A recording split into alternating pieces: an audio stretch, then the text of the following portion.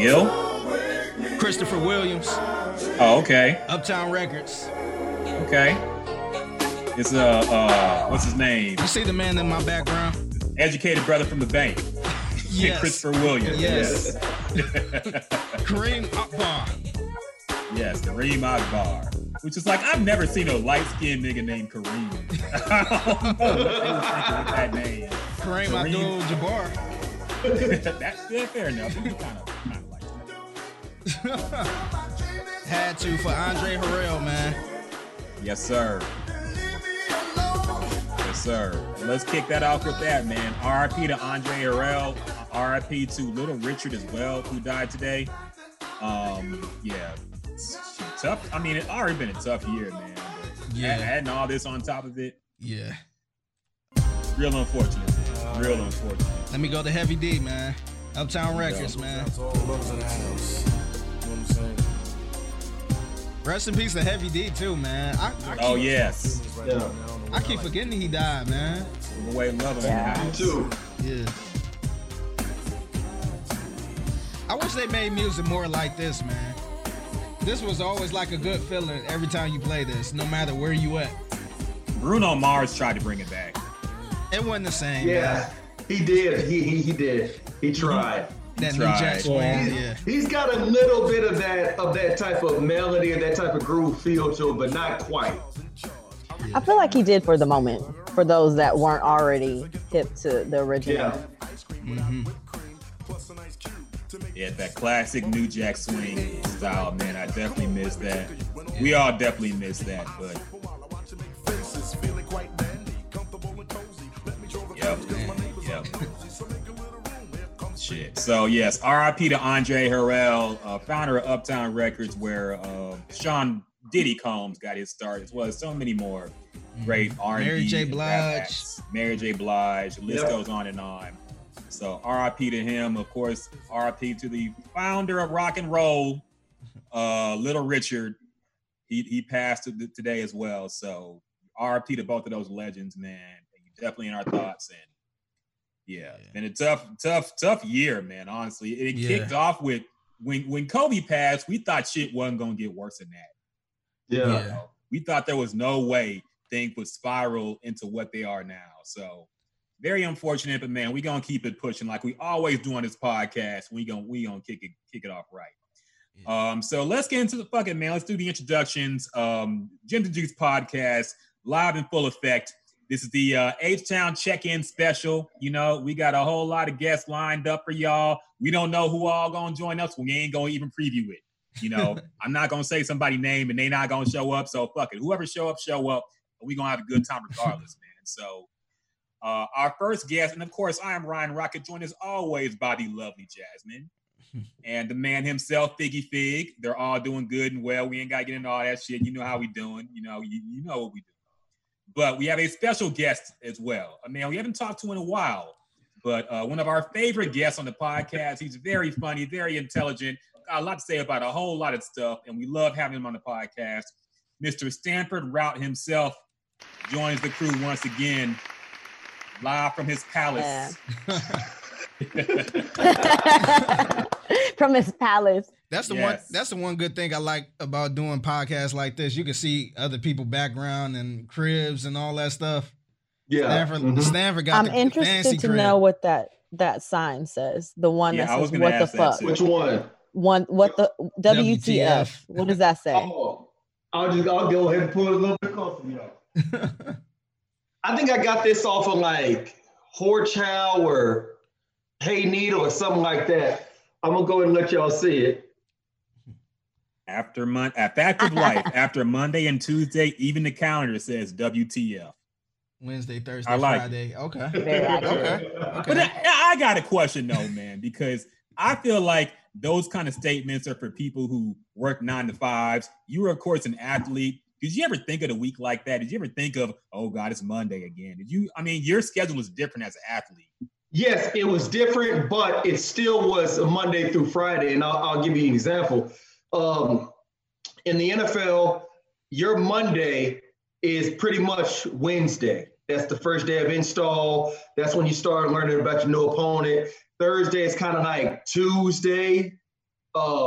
Friday is, or should I say, like Friday is like our Wednesday because that's the last day of the work week, so to speak. Because it's, we've had our third practice of the week. Saturday is kind of like Thursday, day before Friday. And, Sunday is like our Friday, you know what I mean? Because that's game day. Everybody's, elated. It's a big game, things like that.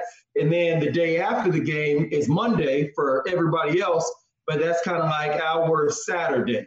And then Tuesday is our day off. That's the day you get paid. That's the day that you go ahead and take care of all whatever you got to do, during the week.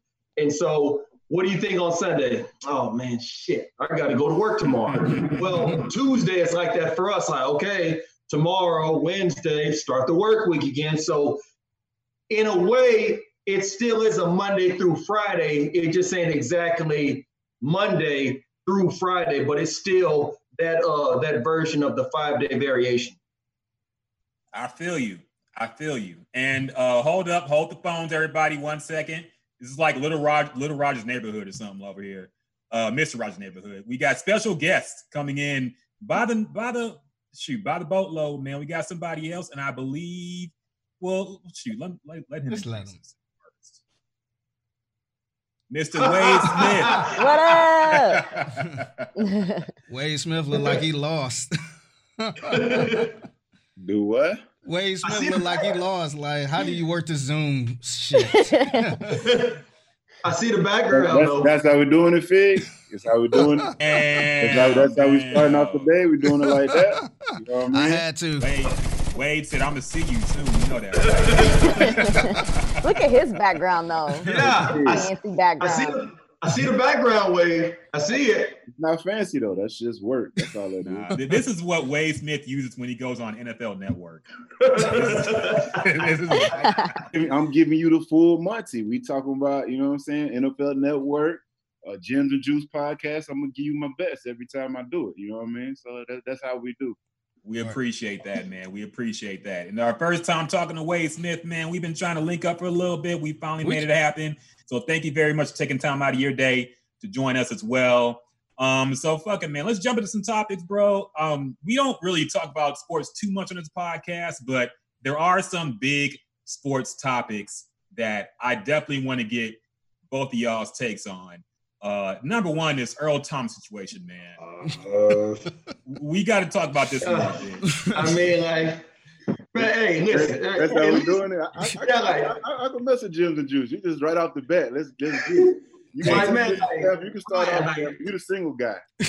I gotta walk through some landmines over here trying to. Yeah, I know Earl. Me too. So you go ahead. Yeah, that's what I'm saying. Like, Ryan, like, take us to dinner first, and these get Okay. Fair enough. We'll slide into that. First off, man, because we haven't checked in with you, either of y'all, in a while. How are y'all managing this quarantine thing? I know you guys are being former athletes. I mean, me, myself, I can't work out at all, so I'm fucking falling into an abyss of unhealthy living.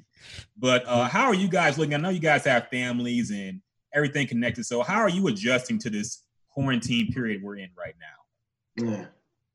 As far as working out wise, I'd say this, man. Like working out, I started riding my bike, man, like around the neighborhood. That's something that I had never done before, but riding bikes and running and jogging and walking around the neighborhood, like I try to spend as much time outside as I can each day just for sanity purposes, because it's weird because it ain't a deal where every day you're getting up to leave the house and go somewhere and be productive. Like you're having to figure out how to do it at the crib. You're trying to figure out ways to kind of to break up the monotony, whether it's, you know, being in different parts of the neighborhood or using different routes and stuff like that. And so as far as working out wise, that's what I've been doing to kind of keep myself in shape, and then training my daughters. I have 2 daughters that play volleyball. So I'm basically training and coaching them.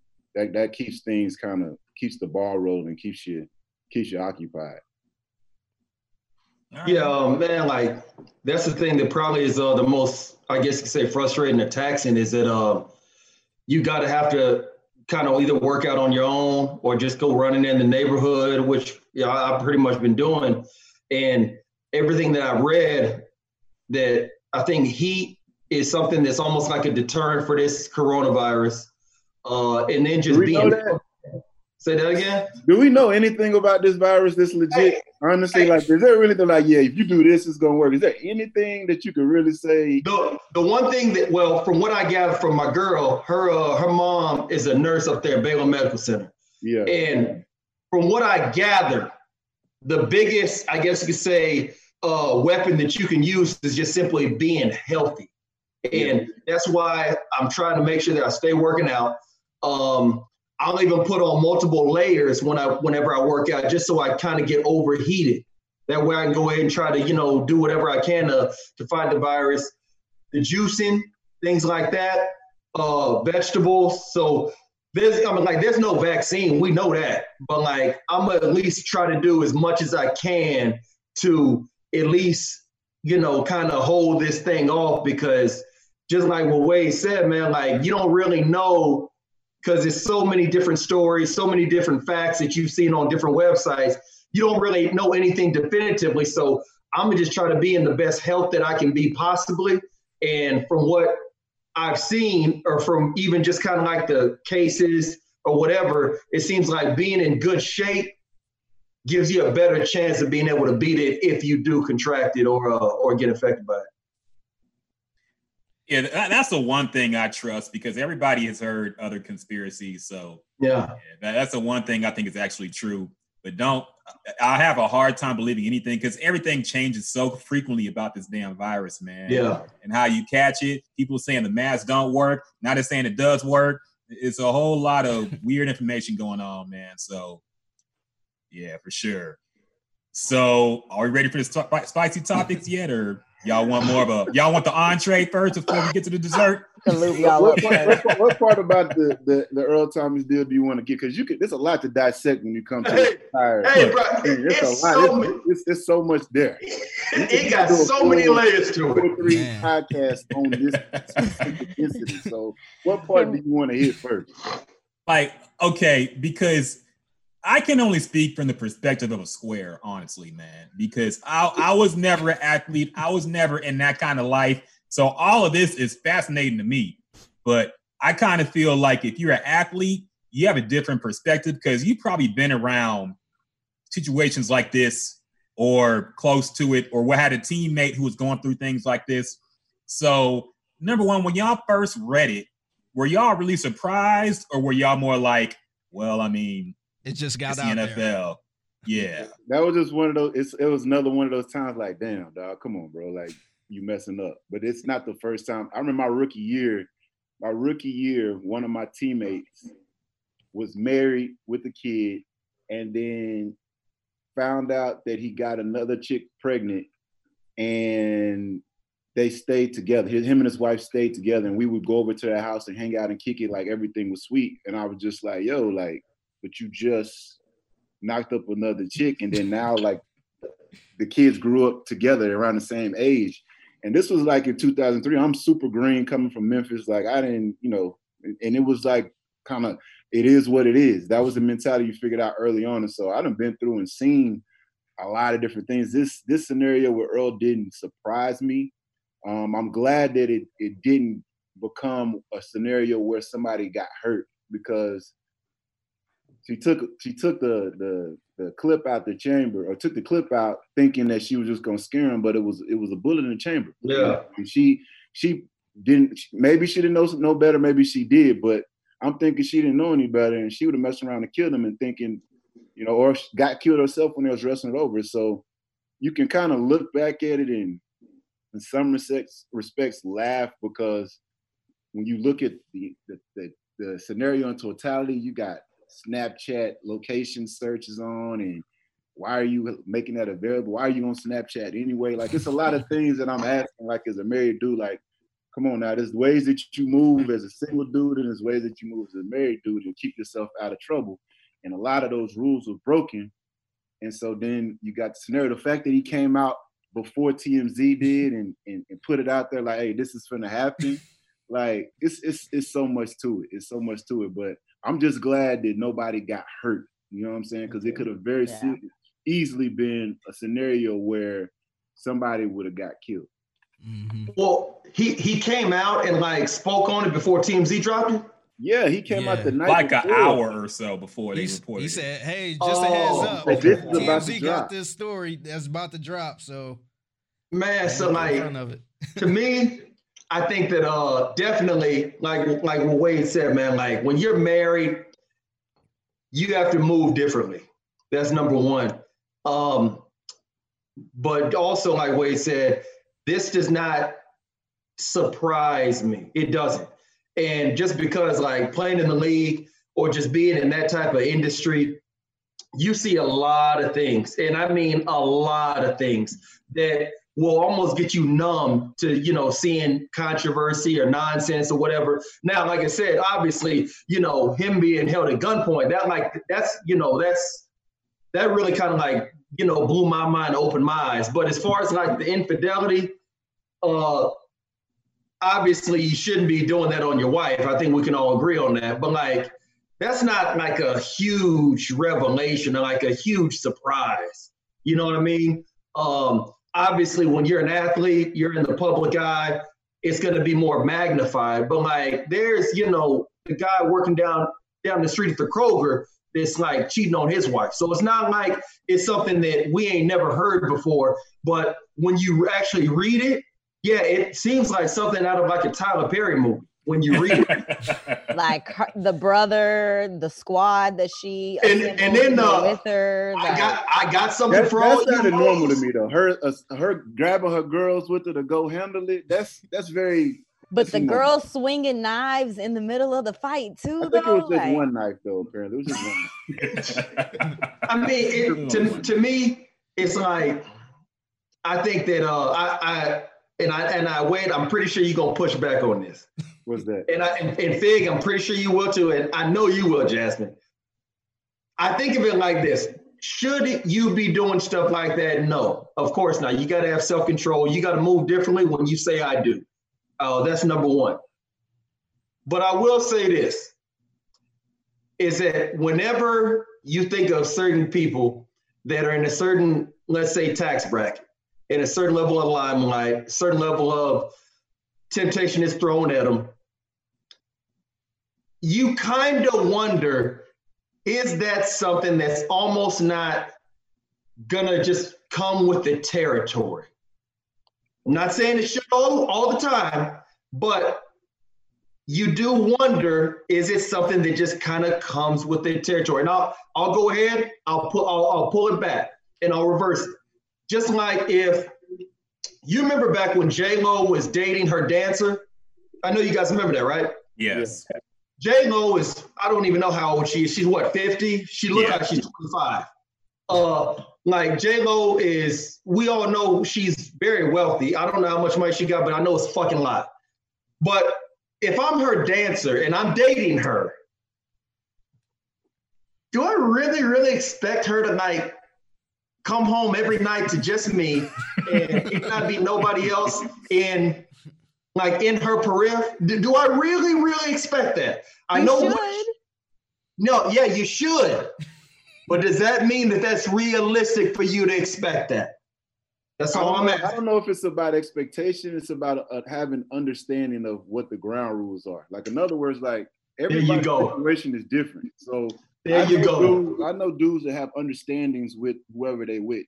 And it's kind of like, you do what you do, but don't put it out on Front Street where everybody can see it. That could be the scenario in this case. It could be the scenario it could be something where it's just completely doing something off to the side and you just took completely wrong.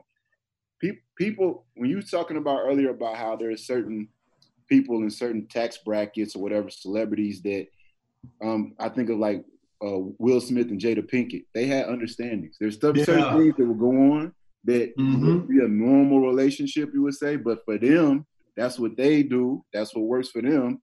And they've been together for I don't know how long, forever, 20-some, 30 years, whatever long it's been. So that kind of is what it is. It's just having an understanding with your significant other. That goes for anybody in any relationship. If you have an understanding and you stay within those parameters, you'll be straight. But when you break those rules, then they come into your house, to your Airbnb with a pistol in their hand, and that's when things go sideways. And so that's what happened in this scenario right here, look like.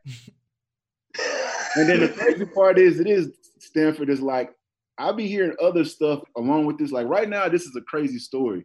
Mm-hmm. There's been some other stuff that I heard about this thing where it turns into like Paul Bunyan, tall tale type story.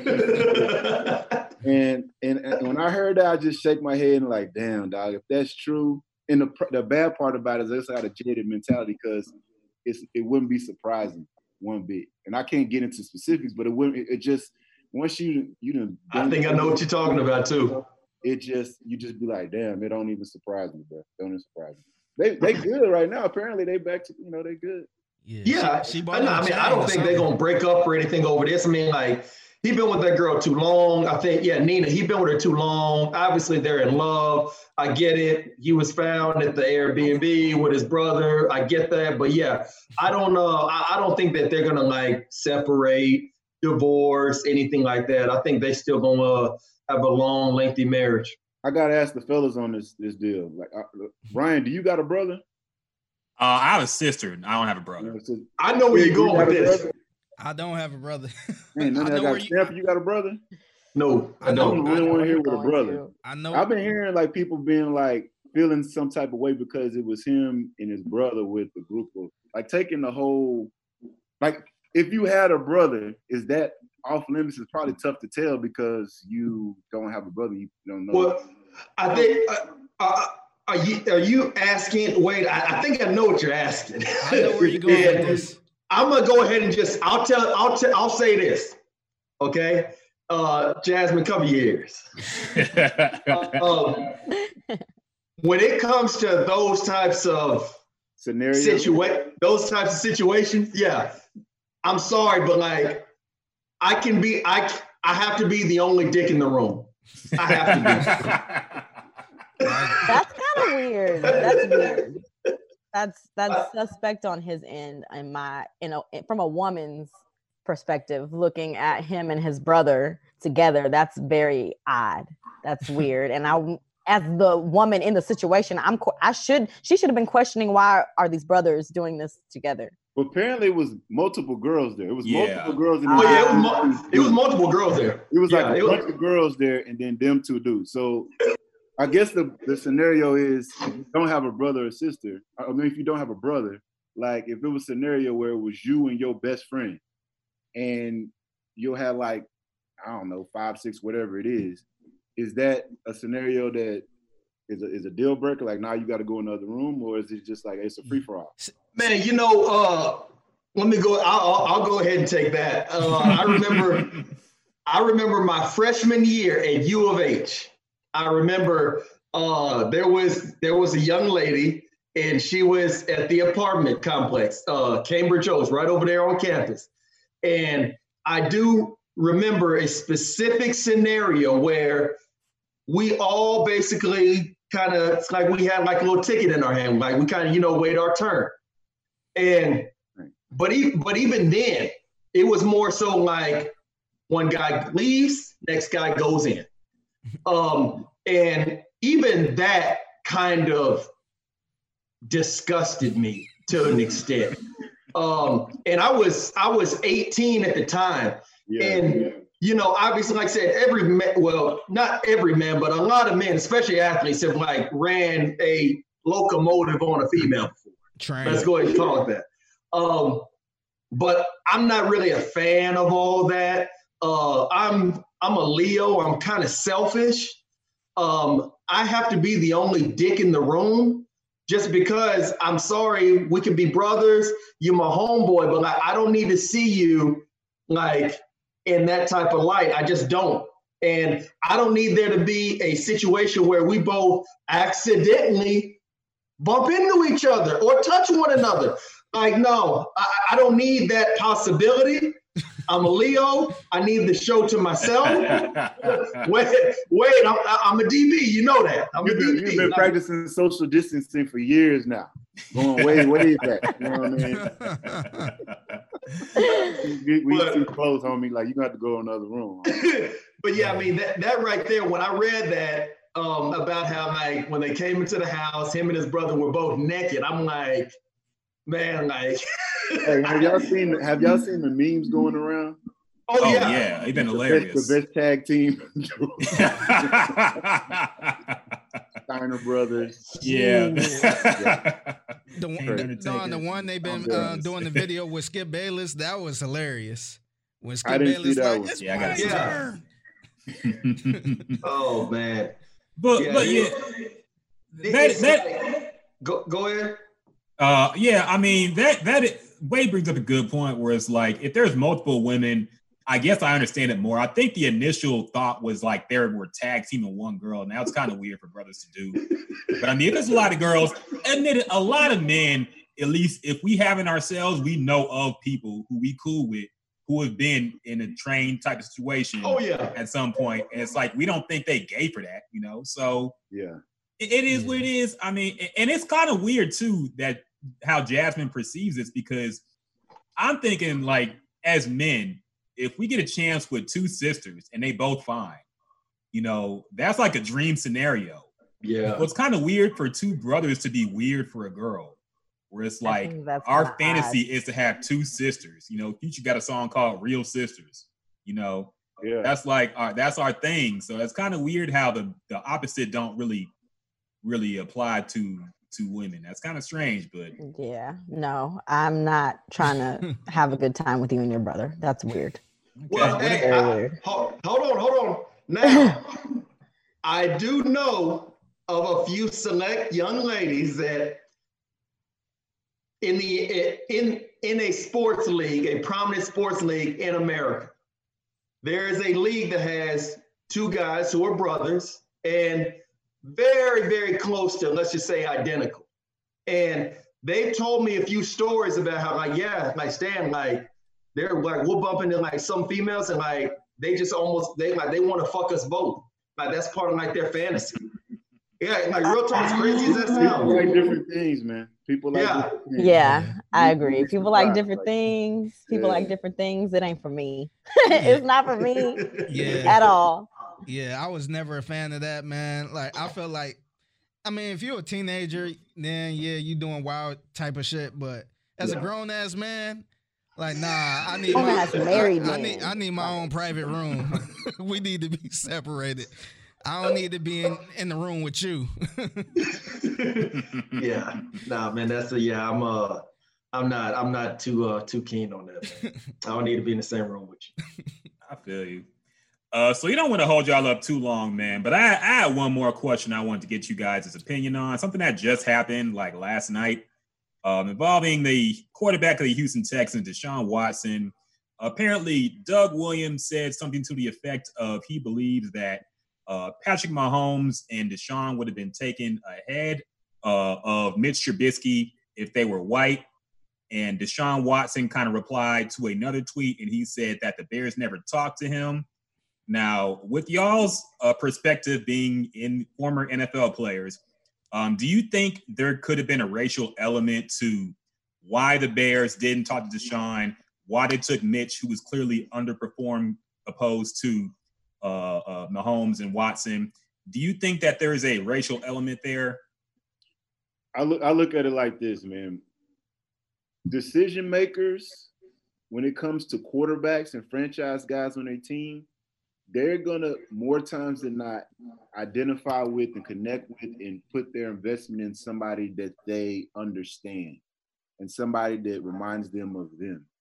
That's people's natural inclination. So if you have a front office, and the majority of front offices are Caucasian males, there's the likelihood of them identifying with, understanding, wanting to, and trusting and being comfortable with investing in a particular quarterback is going to be somebody that looks like them. That's people's natural inclination. So you look at the Chicago, like think about this. Baltimore Ravens GM at the time when he drafted Lamar Jackson was Ozzie Newsome. The GM of the Houston Texans that drafted Deshaun Watson was Rick Smith. Yep. So it's a lot easier for you to be a GM or decision maker and understand when Deshaun says or acts a certain types of way, listen to certain types of music, you understand this dude he lives, breathes, and loves football to the utmost. Whereas somebody else might not get that from the same thing. When we listen to lyrics from Tupac, they hit us a certain way and it hits other people a completely different way. And so if you don't understand people and you don't necessarily, then it's not like it's going to completely preclude you from messing with that, but it plays a factor. And so I think that had to do with it, because Mitchell Trubisky in college wasn't a good quarterback, man. He played one season, but he looked like the prototypical quarterback. And he checked all the boxes, and so it was an easy decision for somebody, because when you make those type of decisions, your job is on the line. And so it's a lot of times it's cover your own ass. It's CYA. Now, if you think about Lamar Jackson and Deshaun Watson, Pat Mahomes came from Texas Tech. Texas Tech has notoriously put out quarterbacks that didn't play well in the NFL. Deshaun Watson was his arm strength wasn't up to snuff. You know what I mean? He wasn't 6'5".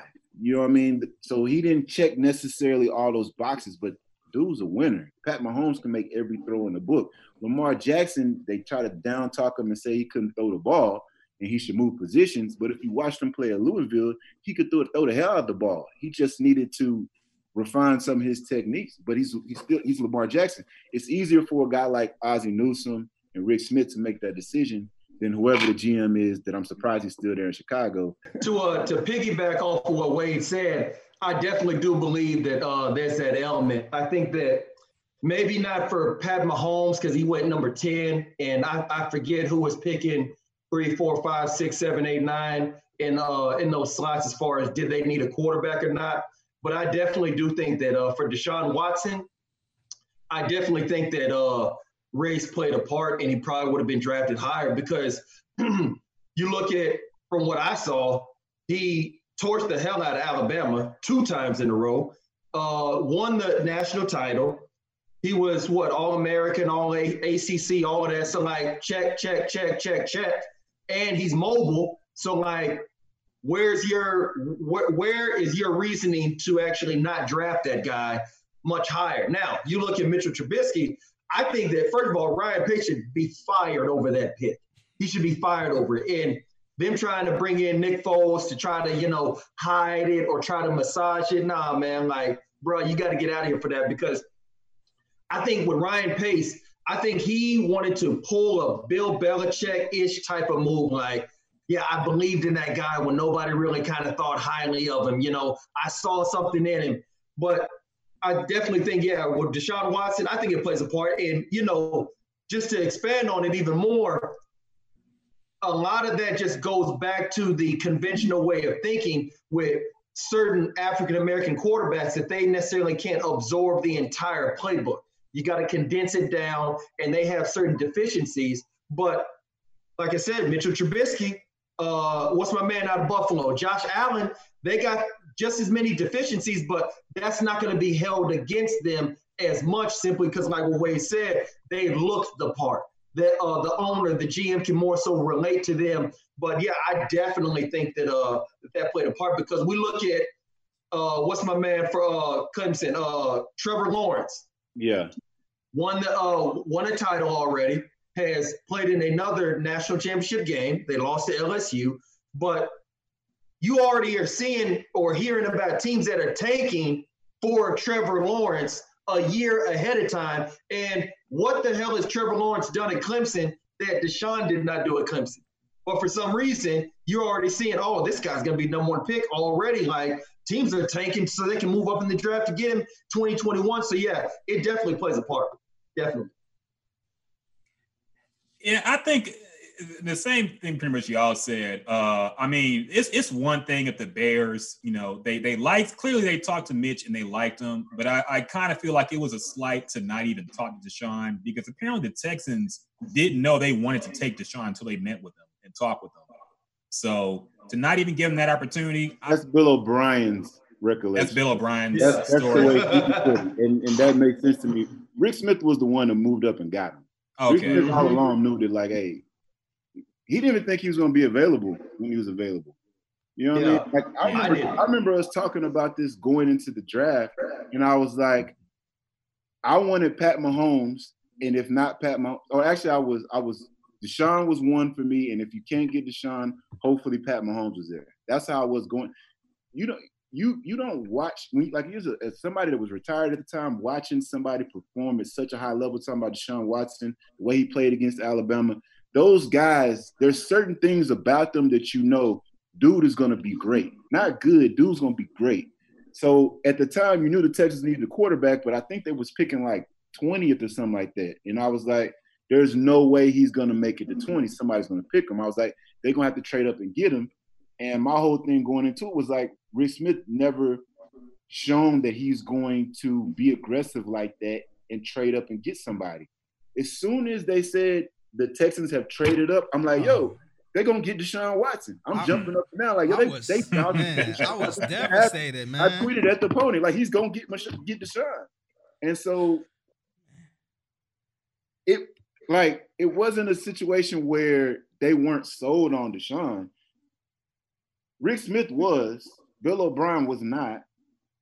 Rick Smith, the chances of him actually being available for them to get was just slim to none because of how good of a talent it was, how good of a player he was. And so he became available and they was able to trade up and get him, and they got him, and so they got a steal.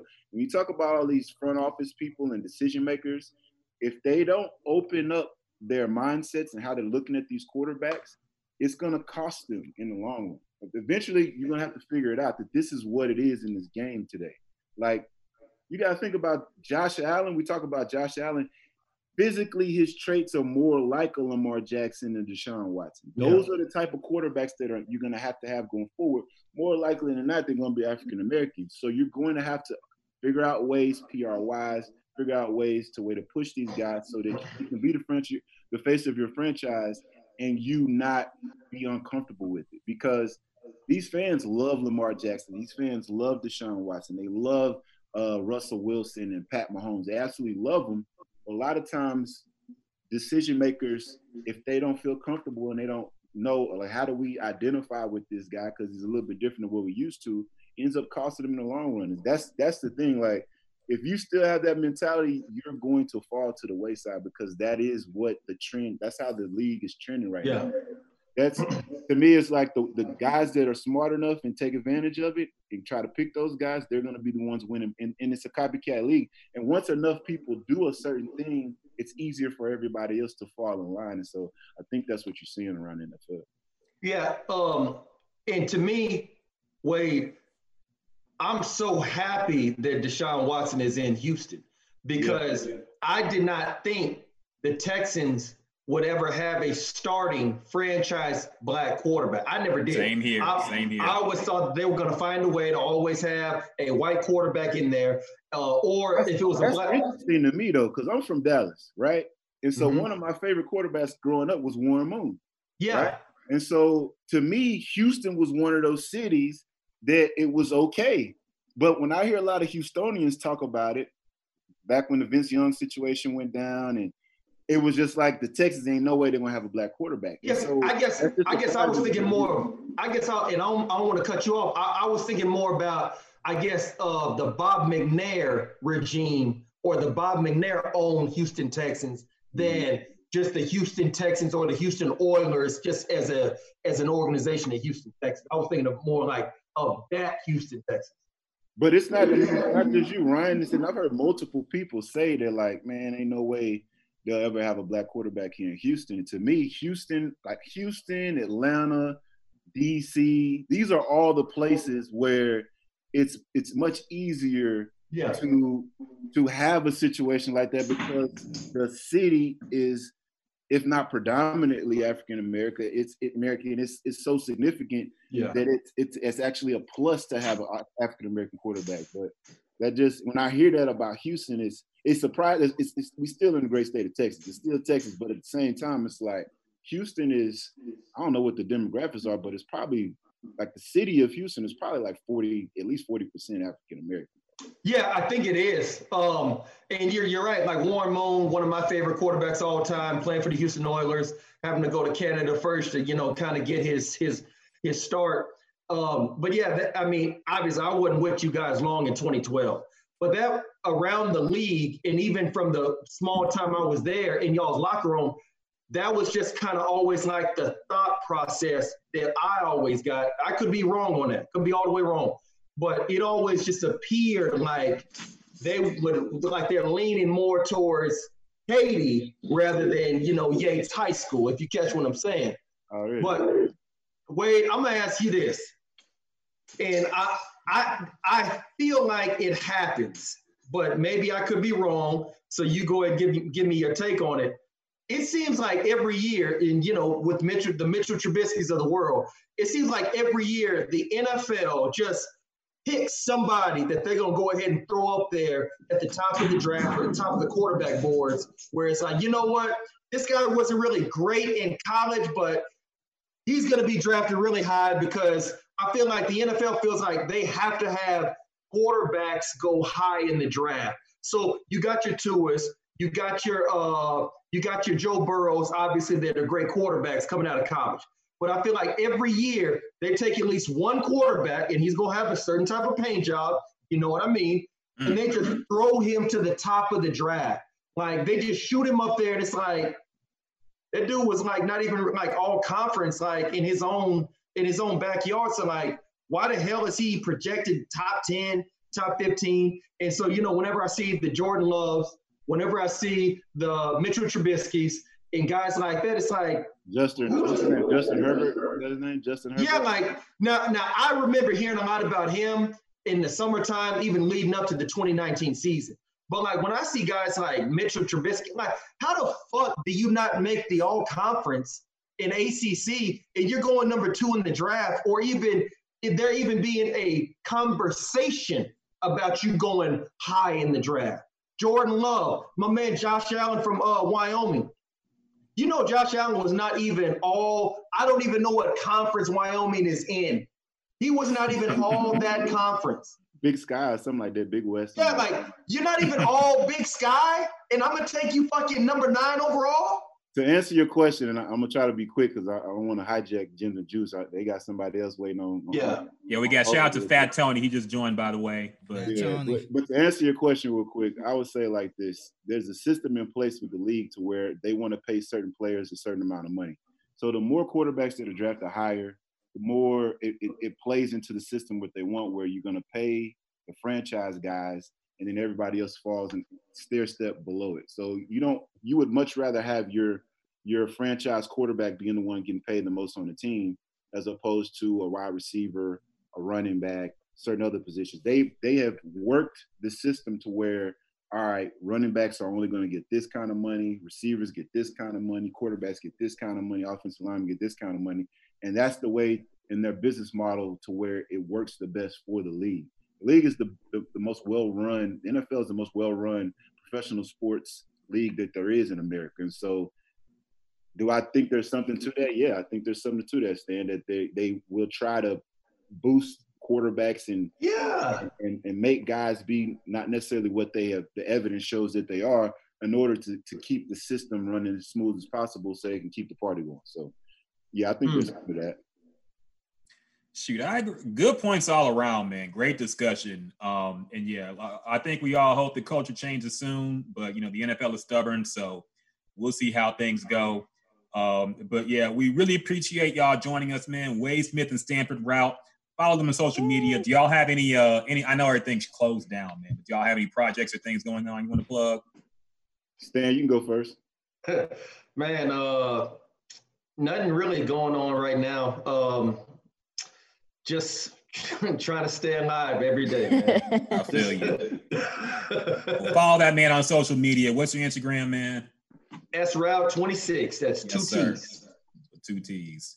Yeah, but you keep up with me at Smitty74 all day on Twitter and Instagram, and at Wade Smith Found on Twitter and Instagram. Wade Smith Foundation, that's my charitable organization foundation that I've started since 2012, and we're starting to do virtual readings to kids through our website and trying to figure out ways to adapt to the scenario so that we can keep reaching out to kids all over Houston and all over the world, really, when you do it virtually. So that's what I got going on with me. And hey, like you're saying, just trying to stay healthy, keep your family good, and keep mentally healthy, physically healthy, and get out of this situation as soon as possible so we can get as close to normal as possible.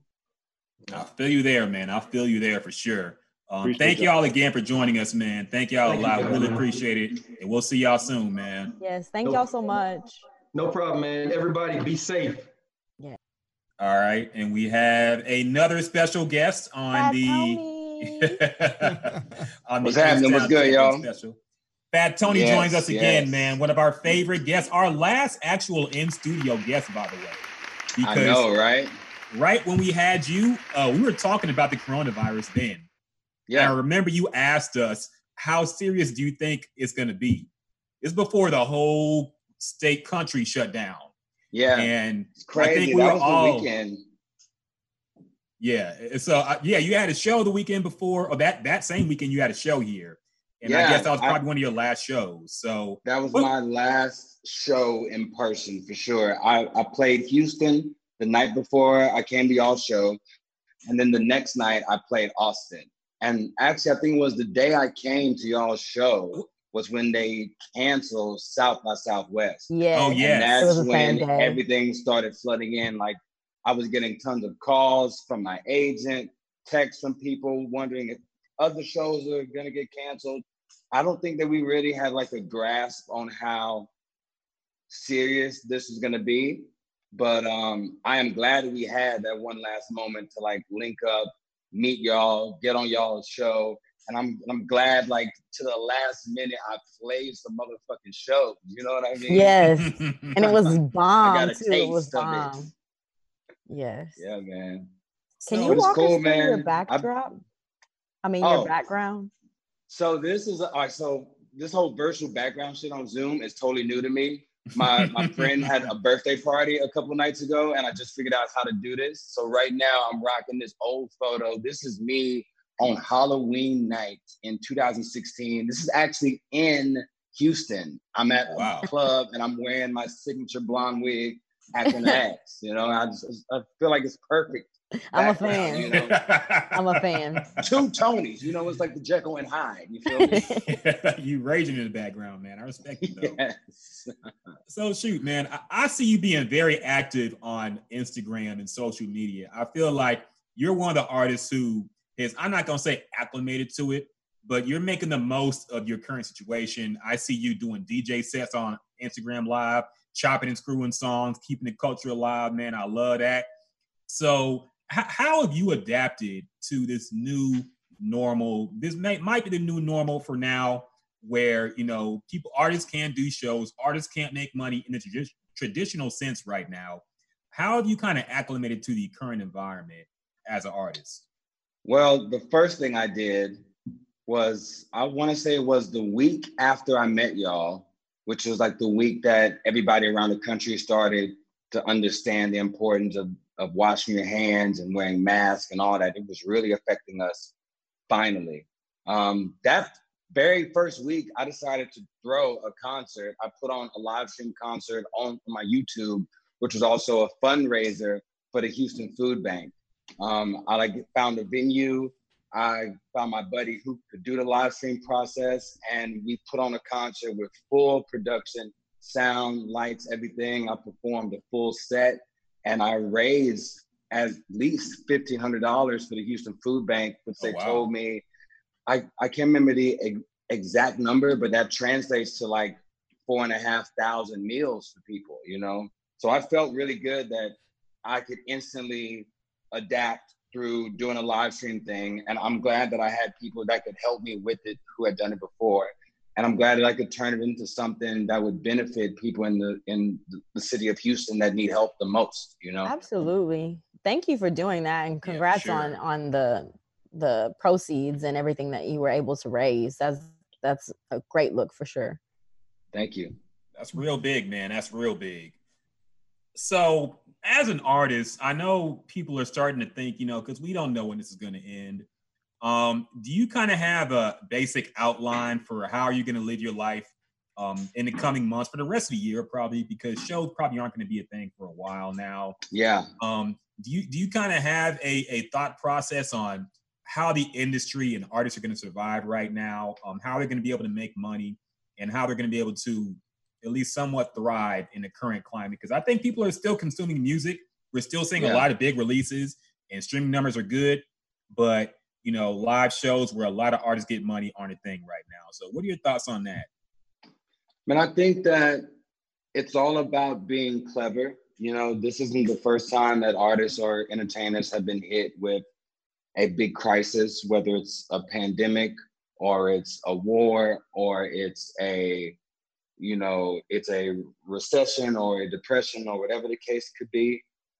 I think it's about being clever and finding ways to still reach your audience and to build an audience. And I think that is different for every person.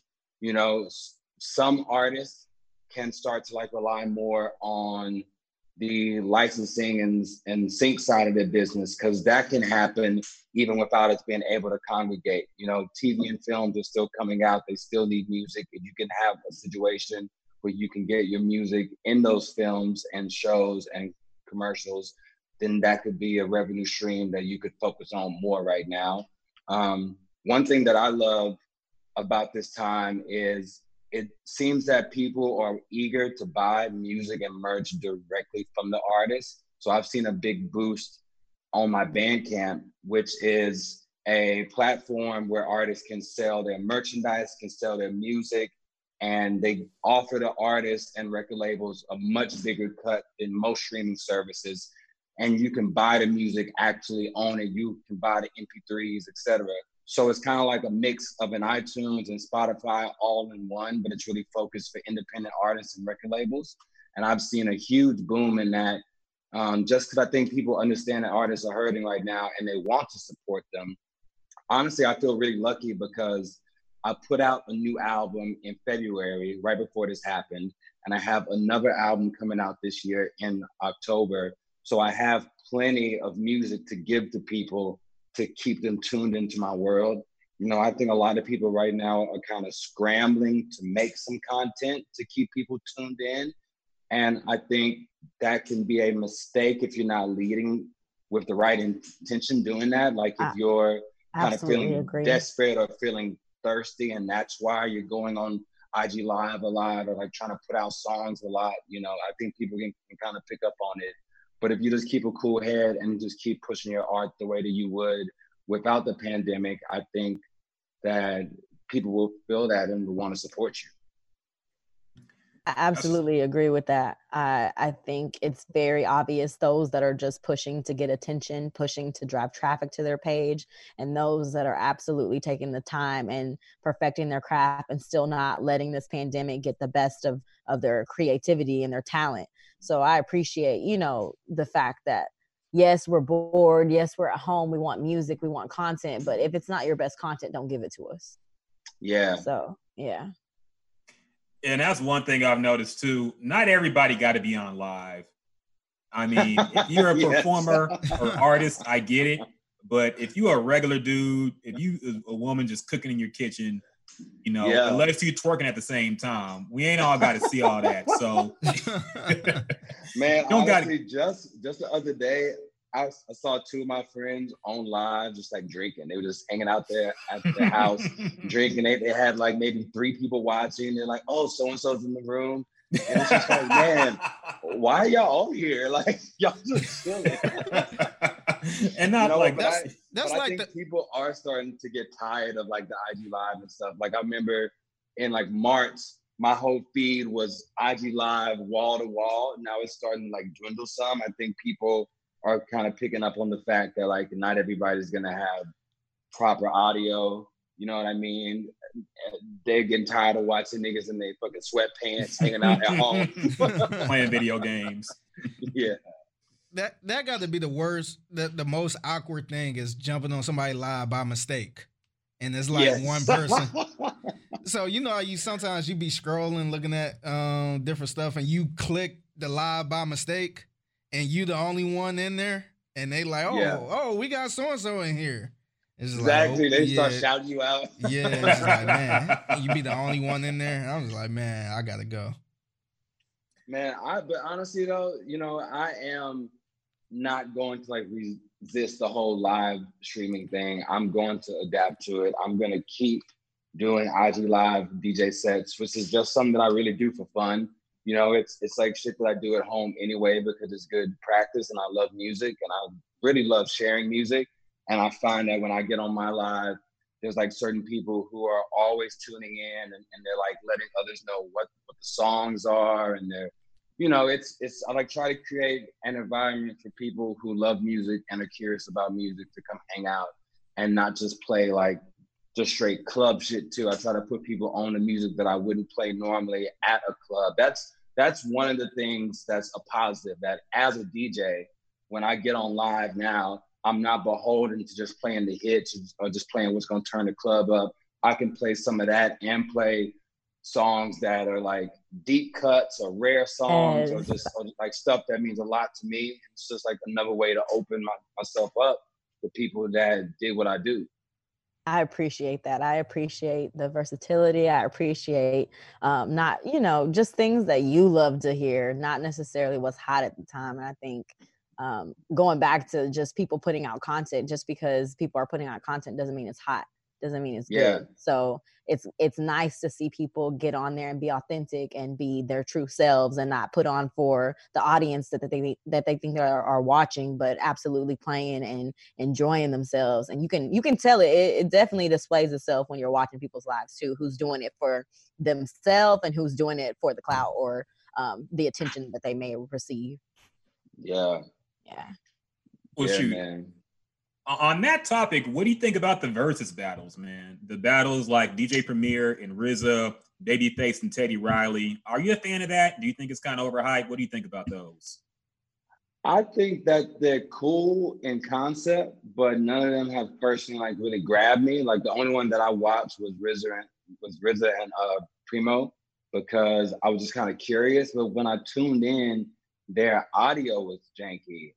And I just couldn't stand watching it. You know what I mean? Like that's probably my biggest beef with any of the live stream content, is if the audio's bad, it just kind of takes me totally out of it. Like if you don't have the audio going directly into your phone or into your interface or your laptop or whatever you're using, then it's kind of hard for me to really vibe with it properly and like hear what is going on. It just kind of feels like it's when there's so many other options out there, how can I tune into that when like the audio is bad, no matter who it is, personally, you know what I mean? But I think as a concept, it is dope because it's putting on all these old school artists that might have not been talked about, especially in like the mainstream for a while. And it's giving them like some new leverage in their whole career. You know what I mean? D Nice, Primo, RZA, Teddy Riley, Babyface, all these people are legends, but it's easy to forget about them because they're from a different era. But through this versus stuff, we can really like get back to our roots. You know what I mean? For sure. I feel you, man. Yeah, and I agree that if the audio ain't right, that kind of takes me out of it too. Oh yeah, by the way, special guest joining us again. Man, we haven't seen in a while. Jack Freeman is also here. Jack Freeman, what's happening? What's happening? Where are you at the gym? Y'all look healthy. Where are you? Yeah. Are you breaking quarantine, man? Where you at, bro? Oh, he at the barber shop. Like getting a haircut. Oh, man. I'm quarantined in the gym right now. Oh, you in the gym? Yeah, it's just me and my guy CJ over here. What? Nah. See, I gotta hate, man. I gotta hate right now. All y'all people with the gym hookups who are currently going to closed gyms and still getting your workout on. Well, nobody else can go to the gym and lift weights, man. Y'all cheating the game, dog. Hey, man, look, we're social distancing, but we're doing it healthily. Nah, man, that's not fair, dog. I'm envious of everybody who got the secret access to the gyms and the barbershops and whatnot. Y'all celebrities, man. Y'all celebrities. Nah, my barber was like, nah, we gonna wait. We're gonna wait. So that's why I got this hat on right now. Yes, what's going down, Fat Tony? What's going on? What's happening, Jack? Good to see you. Chilling, man. I like your background. Thank you, man. Got the Rick James thing going back there. One of the baddest motherfuckers of all time. Big E, Ryan Rocket, what's going down? We good, man. We good. Long time no see. How good? How are you, bro? Man, I'm good, man. I'm just kicking it. Jazz, what's going on? I see you over there, looking radiant. Good. Thank you. Yeah, man. It's been a while. We just, trying to stay out the way. I feel you, man. As we should. So we haven't talked to you in a minute, man. How have you been? The same kind of thing we asked Fat Tony, man. Like, how have you acclimated to this new environment? It's art. A lot of artists can't tour right now. Really, nobody can. So, man, how are you holding up, man? Physically, spiritually, and all that. I've had my days, but for the most part, like I've just been able to kind of stay writing and got the setup at the crib, so I work out. I mean, I work out at home, and then I try to do some writing and all that kind of stuff. So I'm kind of like writing my way out of it, and looking up every now and then, kind of like trying to learn the craft and all that kind of stuff. And for me, I'm not really a picky TV watcher a lot of the time, so like there's never a shortage of shit for me to like to watch. So what have you been watching? What do we watch? Let's see. We watched Ozark. We watched. I tried to watch Tiger King. I haven't gotten into it completely yet. Why can't you get into Tiger King? Is it too white? It's just white hillbilly meth head shit. Thank you, man. Yes. And they get TVs about it, man. But what else did I get? I watched the HBO. Yo, Tiger King feels Atlanta, so fucking old Michigan. now. Tiger King feels like it happened like 10 years ago. Yeah, it feel like it happened like 10 years ago, and like there's so much other shit that's been dropping. Like I watched that Atlanta's Missing and I've Murder. been wanting to watch that. The children. Very sad. So if you don't have the if you're not really mentally there up to watch it, it's gonna really bring you down. I might need to wait. Yeah. I watched The Pharmacist. I think that was happening. Totally forgot about that. Yeah. The movie, The Pharmacist, or the series? The Netflix series. Gotcha. Yeah. That one's pretty depressing too. What else did I watch, man? Money Heist. I caught the second season of All American. Coach Baker. Man, that shit's gotten worse, man. I can't understand. Yeah. They got Coop out there looking weak. It's too cliche, man. They got Coop out there looking. It's too cliche for me. Like a snake. Yeah. What else? That show What If on Netflix. What's that about? It's Renee Zellweger, the chick from Jerry Maguire. Oh yeah. She's like this billionaire or whatever, and she offers like $80 million to this lady for her. I seen that. Yeah, you have to sign a contract to, because she basically was trying to get at the husband in a not like sexually, but you'll figure out it when you watch it. It's it's like a soap opera almost. It's pretty good. I've been watching Insecure. Been watching Black Monday. Okay. Yo, what do you feel about Insecure? New season of Insecure. Insecure is kind of consistent. It's consistent. So, I heard mixed things about the new season. I don't know how I feel about it. Well, I like it. It's, I have a question. We got a lot of shitty shit. Why is it ever since Insecure season 2, they just keep adding more and more fucking to every episode? Like I feel like season 1, there like wasn't a whole lot of sex, but from season 2 on, they're always fucking on Insecure. Yeah, they got me. They got to have healthy sex lives, Tony. That's the I think that's the HBO rules. You got to have sex in every damn near episode almost. You got to have some hunching going on on HBO. I'm mad that they got rid of Vinyl on HBO.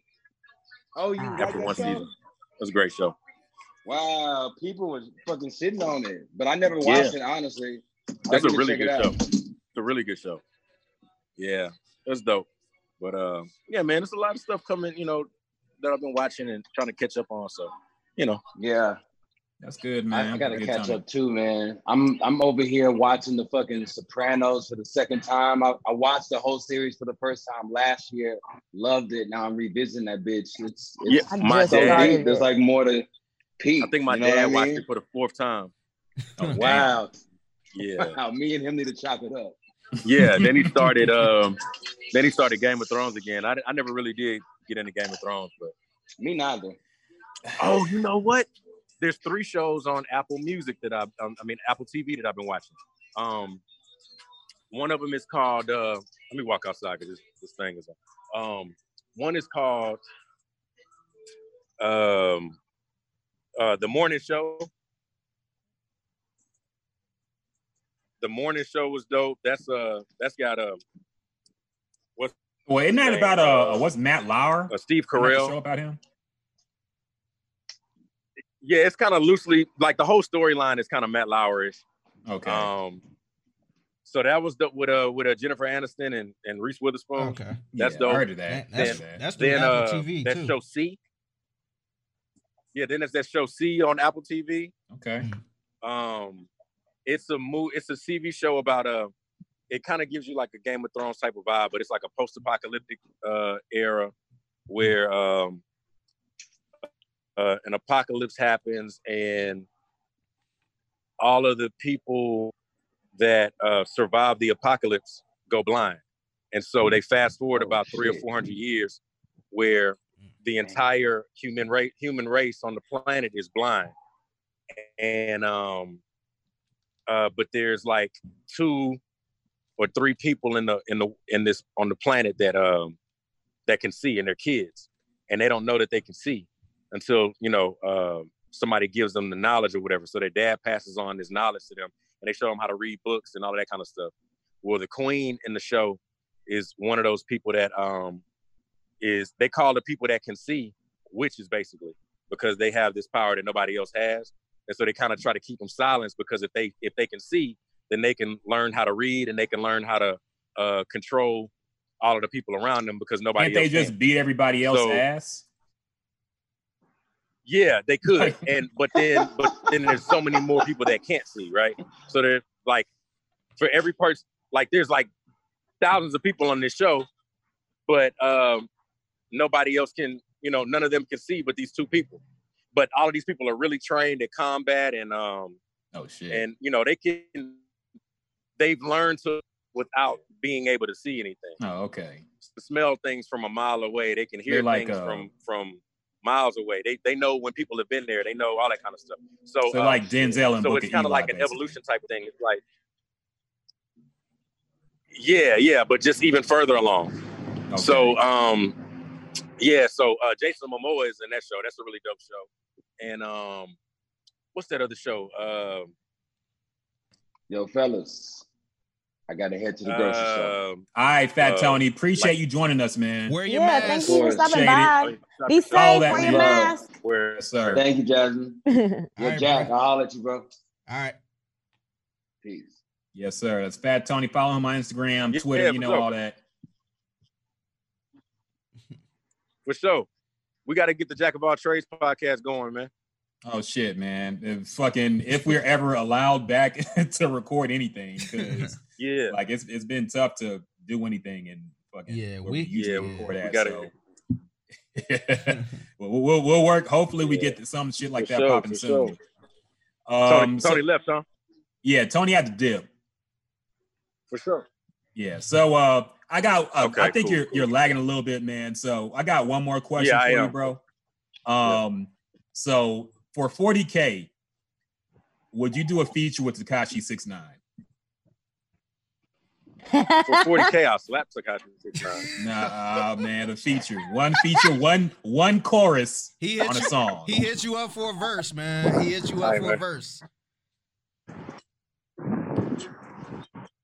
I'm not letting it happen. For 40K. Nah, I can't do it. All right, can't do it, 50. Man.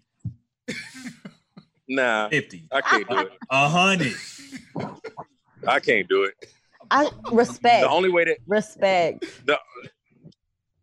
the only way that will have to happen is no one will have to know that I'm ever even on it. Don't feature me on it. I'm on auto-tune, so nobody can tell it's me. You know. But like, ain't nobody just going. Oh, you auto-tune, I push up the respect voice a little you. bit. No, hey, you know Joe Budden gonna peep you out like, oh wait a minute, that was Jack Freeman. I can tell the. No, he's not gonna do that. He's not Yes, gonna sir. do that. But nah, no Tekashi 6ix9ine hooks. Lie, Jack. I know you in there getting a workout, man. So we gonna let you go, but we really appreciate it, man. Anything you working on right now? Anything you recording? Anything you doing? Anything you want to promote or plug? Yeah, I got a couple projects I'm working on, man. So I don't know when I'm gonna drop them, but I do got that new record, Badu Blues out. Go check that shit out. Okay. That's on all the streaming platforms. Got some things in the works, so just stay tuned for it. Word. Yes, sir. Gotcha. Yes, sir. Once Check that out on Spotify, all the music platforms and all that. Jack, sure. we really appreciate you dropping in and joining us, man. And we'll link up soon, bro. For sure, man. Good to see y'all. Yes, Word. sir. You too. Be Stay safe. safe. All right, then y'all Take too. care. All right, peace out. Mhm. So shit, man. This is the perfect time to finally talk about some shit between ourselves. You know, Yeah. have a little classic Gems and Juice time right now. So first off, let's break off some new releases, man. Some shit came out that Jasmine has been very excited about. I'm excited, and I'm just gonna ignore the fact that y'all ignored me, but it's okay. We're here now. Ignored you how? I texted both of you in the group chat and was like, I'm so excited to talk to y'all about this, and y'all straight ignore me. But it's fine. What We're were here. we supposed to say? I mean, Like it, acknowledge it. Let me know that you saw it, so I know that we're here. fair enough. I feel you. Yeah. Okay, well, you're not gonna like what I have to say about the project. I know you. I But- know I'm not. I know, but it's fine. I don't even care. Like, it's fine. So let's break it down first. So Chris Brown and Young Thug dropped a surprise release. It was actually not even on a Friday. It was like what, on Tuesday? Yeah. It was Chris Brown's birthday, Cinco de Mayo. Okay. Oh, his So- birthday. so Cinco de that Mayo was makes Tuesday. sense. That's why you always drunk. Yeah, and that was fucked Tuesday. up. But I digress. So he dropped a project with Young Thug. It's called Slime and B, right? Yeah. Mhm. Okay. So I will start with the positive by going to Jasmine. So, Jasmine, you've been listening to it. I know we all know you're a big Chris Brown fan. Absolutely. We all like Young Thug on his podcast too. So, what did you think about it? I love this project. I don't know if I'm gonna go out on a limb and say it's better than Fan of a Fan, because I'm a huge fan of the fan. Whoa. But I don't think it's better. Maybe Fan of the Fan 2, but not the first one. Okay. I don't know. I think I'm okay with putting that out there into the atmosphere. But I love this. I loved it. I didn't know what to expect. I guess because Thug was on it. Breezy, obviously, he's very versatile, so you can get whatever from him. But I really like the fact that Thug showed his range, I guess, on different tracks. Like Animal is very much so a Chris Brown track. It was very pop, very much so, upbeat, kind of EDM. So it was cool to hear like Thug on different tracks that I've never heard him before. And just disclaimer too, I know I've said it before, but I'm not the biggest Young Thug fan. I've grown to like him. The whole Carter 5 thing really didn't sit well with me, and it took a long time for me to like welcome him again. But now that I am kind of back on his wave, I think he was great. Say You Love Me was great. Go Crazy. I Got Time. I noticed that a lot of people were talking about She Bumped Her Head. And I mean, I liked the song, but it didn't do it for me like it seemed to have done the internet. I actually like Big Slimes better, which was the track right after that, a lot better than Bumps Her Head. Honestly, Undrunk was my least favorite track. Yeah, I think Undrunk was my least favorite track, and it's crazy because I love West Coast music. I love the West Coast sound, but I'm not the biggest E40 fan. Too Short, I would have liked to hear Too Short on it alone, and that's just me and my personal opinion, my personal preference, but that had to be my least favorite track on the whole project. But overall, I thought it was good. It was cohesive. Like, The order was cool with me. I didn't have a problem with how they sequenced the tracks. I thought it wasn't too long. It was just, especially at this day and age, 43 minutes was cool enough for me. But I don't know. I'm a fan. I liked it. All right. That's a fair assessment. Figgy, what you think about it, man? Man, I actually enjoyed the album. I think it's a really good album as far as like summertime type of albums. You had them albums where it just bump. I feel like every song on this album bumped. And to me, I was more impressed with Young Thug. I felt like he kind of stepped out of his lane doing this album because usually I don't hear him in this type of setting. But I think he switched it up a little bit, and I was really impressed with Young Thug.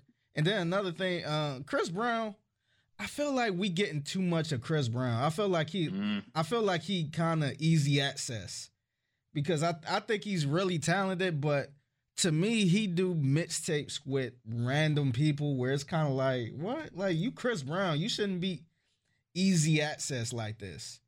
And with him doing the mixtape with Tyga, with him doing the mixtape with Young Thug, it's kind of like, man, like I don't understand. The Tyga mixtape was like 10 years ago, though, man. Yeah, so but I get what you're saying, but Chris Brown happened a while ago. Chris Brown 10 years ago was hot though. He was like and Tyga is kind of like, man, like that was to me that was a random pairing. Like I wouldn't have never thought them two would do a like an album or a mixtape together. I feel you. But I feel like he kind of easy access like that. But I thought it was pretty good. I enjoyed it. Yeah, I really enjoyed Young Thug. I really wasn't a Young Thug fan at first. But to me, I think this one, this is probably the one album that he probably will get way more, I guess, I don't want to say radio play, but I felt like he kind of stepped out of his lane. Because the only song I like from Young Thug is what's the Danny Glover? Yeah. That was the one song I like, and then I like the recent one with Gunna on there. The one the Hot song. Yeah, Hot. Those to me, for my personal opinion, those are the only two songs I'm like, man, this song is hard from Young Thug, and I feel like he got a lot of those on this one. This one, I feel like he toned it down a little bit. He kind of got into the breezy type of style, so I enjoyed this album. Well, Uh-oh. I wish I could agree. Like, look, I'll be honest. I tried to listen to the album. I got pretty deep into it. Maybe I expected different because hearing that it was going to be Young Thug and Chris Brown, I didn't know it would be like summertime party songs, basically. Yeah. I thought it might be more of a hard gang influence because Chris Brown a blood in his late 20s for some reason. So I figured it was going to be more like hard singing and rapping over like fucking Metro Boomin beats and shit or something like that. And it wasn't that. I mean, I will trust y'all's opinion that it was good for that type of music, but maybe I just wasn't in the mood. But it sounded and this is my problem with Chris Brown. A lot of his songs kind of sound the same to me. Maybe it's because I'm not a hardcore Chris Brown listener. I can't detect the intricacies. But almost every song he make, it sounds like he's singing the exact same and saying the exact same stuff on it to me. That's just how I perceive it. But, I mean, if y'all say it's good, I will trust y'all's opinion because I think y'all were probably more fair than me. I probably went into it with a bad attitude of not wanting to really hear it. So there's that. But it didn't really do nothing for me personally. I'll say that much.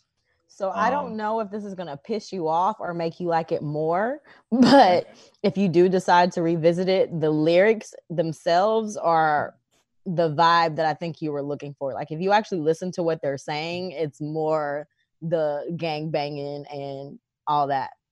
The productions is where it gets like, oh, this is not what I expected. But if you listen to their lyrics, they're still in, like Thug is clearly still in his same Young Thug bag. It's just over a different sound that you're just not really used to him. You know, and I think as far as I agree with you, as far as Chris Brown is really accessible, I think the projects that he does with certain people, like how you mentioned Tyga and Thug, I think he actually has relationships with those people. Like, I think Chris Brown is obviously, I know that Chris Brown and Tyga are like best friends, so that was natural for them. But like Young Thug, I think Chris Brown actually, like, they fuck with each other, like they're actually friends. Like little artists, different artists that I recognize or I'll see him on, I think that those artists just pay for the feature, and he does his part by promoting it. But I've noticed that if that artist isn't good on their own, then it is what it is. Like Chris Brown isn't. I've noticed, depending on the artist, like you can kind of tell who paid for a Chris Brown track and who he genuinely like wanted to hop on the track with, because he'll promote the track, but if you don't see anything else from him or any other push, then it just kind of was what it was, is my interpretation of, like, you know, how he does his features or how often we hear him. It's the money, or if it's he really fucks with you, is what it seems like. Yeah, I think, which is normal for everybody, but I mean, you know. Yeah, this might be weird to say, but I feel like if he wasn't as accessible as he is now, he will probably be super rare as far as like, or super, it would be more of a big deal when he drops something or be on the feature. Basically, if he was more like The Weeknd, yeah, he'd be more basically be hotter and more anticipated than he is right now. Yeah, I think it would be a trending topic. Like, wow, Yeah. he dropped a mixtape. What? Oh my God. But I feel like he's on everybody's shit. He's not like Gucci or Wayne back in their prime or nothing, but I feel like he dropped the random stuff where it's kind of like, oh yeah, it's just Chris Brown. And that's kind of us just being used to it. I guess, oh yeah, Chris Brown on the feature or Chris Brown on the hook. But if he wasn't that accessible, I feel like we will make more of a big deal about this. And we will kind of appreciate that more than what we do now. I just think he's on a lot of stuff way too easy. and to be honest, he be killing shit. I don't like he come on there and be whack. He be really killing shit. And like we could go through a lot of singles he been on that the artist really wasn't all that and made the song really hot. Like we could go through Kid Ink's. Like don't nobody really care for Kid Ink, but the songs Chris Brown was on with him, it made the song hot. I mean, I agree, but at the same time, that's just who Chris Brown is. He records a lot. He releases a lot of music, and not one size fits all. Like some people gonna be more like Frank Ocean. Some people gonna be more like The Weeknd and be more rare and mysterious, and they find comfort in that. Chris Brown likes being out there. Yeah, you know, he likes putting Jasmine, you on mute, by the way. Oh yeah, I know. Sorry, there's background noise, but I'm still agreeing with you. So yeah, I think Chris Brown just likes putting out a lot of music. He likes recording a lot, and that's just who he is. And I think his fans appreciate that. So yeah, I agree with what you're saying. Like the normal people, like the casual kind of not really Chris Brown fans, but we check for him sometimes. We would like it more if he was more rare, because then, you know, it would be more of a big deal for us. But his fans love this stuff, and he has a lot of fans, and he wants to keep them fed. So I respect it. I don't knock him for it. You know, when you do as much cocaine as he does, you gotta keep putting out music, man. We didn't have to go there. We didn't have to get there. I'm just saying. Yeah. When you got a whole lot of spare energy, you got to put that out somehow. So at least he ain't getting in trouble. At least he's just making music. Yes, and making TikToks. I am in love with the TikToks. Yeah. So big news we got to talk about on the podcast right now. Our official reactions to the return of Tekashi 6ix9ine. So Tekashi 6ix9ine, we've been following this whole thing for the history of the podcast, basically. Figgy was the first one who put us on this man when he first came out. Oh, yeah. We were like, what the fuck is this rainbow hair dude doing out here with all his bloods? What is then this you video? Got into him. Yes. I like the first album, man. I like it a lot still. But, of course, this man went through trials and tribulations, you know, caught up the Treyway blood gang, went to jail, went to prison, snitched, and got out. And because of coronavirus, he got out early. So he is back on the streets. The King of New York is back. according to him. And after about, I want to say a few weeks, he finally did an IG live, released a new song. We'll react to the song in a minute. But first, let's see what Tekashi had to say about, did I put that in the show rundown? The link? I fucking forgot, didn't I? Ooh, my bad. I didn't. I forgot. But basically, let me find it real quick. Yeah, I'll get it. Yeah, I don't know. That's my fault. I fucking forgot. That's my bad. But so, okay, fuck it. Let's talk about the song first. He released a song. I already forgot what it's called. It's called Gooba. Gooba. Gooba. Gooba. I don't get the reason. I don't get the philosophy of his song titles. I don't get what they mean. You big hater, you nothing but a hater. Cloud chaser. Now we catch him at the chicken spot. Up a couple chops. Pop that nigga with 100 shots. Did you like the song? Me? I'll let Jasmine go first. What do you think about the song? I haven't heard it until just now, and it did make me move. I hate to admit it, but I ain't going back to listen to it. Like, I'm sorry, I refuse to support this man. I'm not going to. Chris Brown got to hop on it. Okay. Look, man, I will say I am surprised that I didn't know what he was going to put out. Like, we were all wondering this before he put out this song, what he was going to sound like when this all happened. And ooh, that's a nice little picture. So we all wondered what kind of music he was gonna make. And he came out with a song that sounds just like all his other songs pre-prison. I thought it was an old song at first. Yeah. Because I thought I heard it before. The only thing he didn't do was say Treyway. Yeah. You know, that's the only difference between this and any of his other music. He talked about shooting people. He talked about, and that's the thing too, because I thought his lawyer basically came out and said that 6ix9ine wasn't going to be trolling. When he came back, he was going to be more mature, and Tekashi had to ask the judge if he could make music. Yeah, the judge signed off on it, and he released this. So I honestly kind of feel like the judge might want to lock this motherfucker back up in jail if he's talking about this shooting niggas and shit.